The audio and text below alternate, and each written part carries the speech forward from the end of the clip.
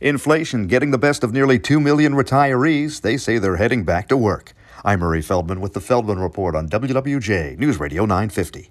Recent retirees are cashing in on two themes: the labor shortage and the belief that older Americans excel in customer service and workplace ethics, such as being on time and ready to help out in any way needed.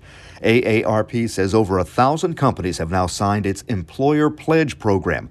Companies dedicated to hiring workers age 50 and older. Many provide flexible schedules. You can check out the list at aarp.org. Look for Employer Pledge Program.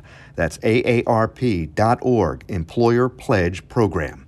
If you rent a car and you're in an accident, the fine print in your rental agreement may say they can charge you for loss of use of the car. That's the money they figure they could have or should have made renting out that car while it was in repair. The nonprofit consumer travel site Elliott Advocacy says your insurance company may not always cover that cost. With the Feldman Report, I'm Murray Feldman, WWJ News Radio 950.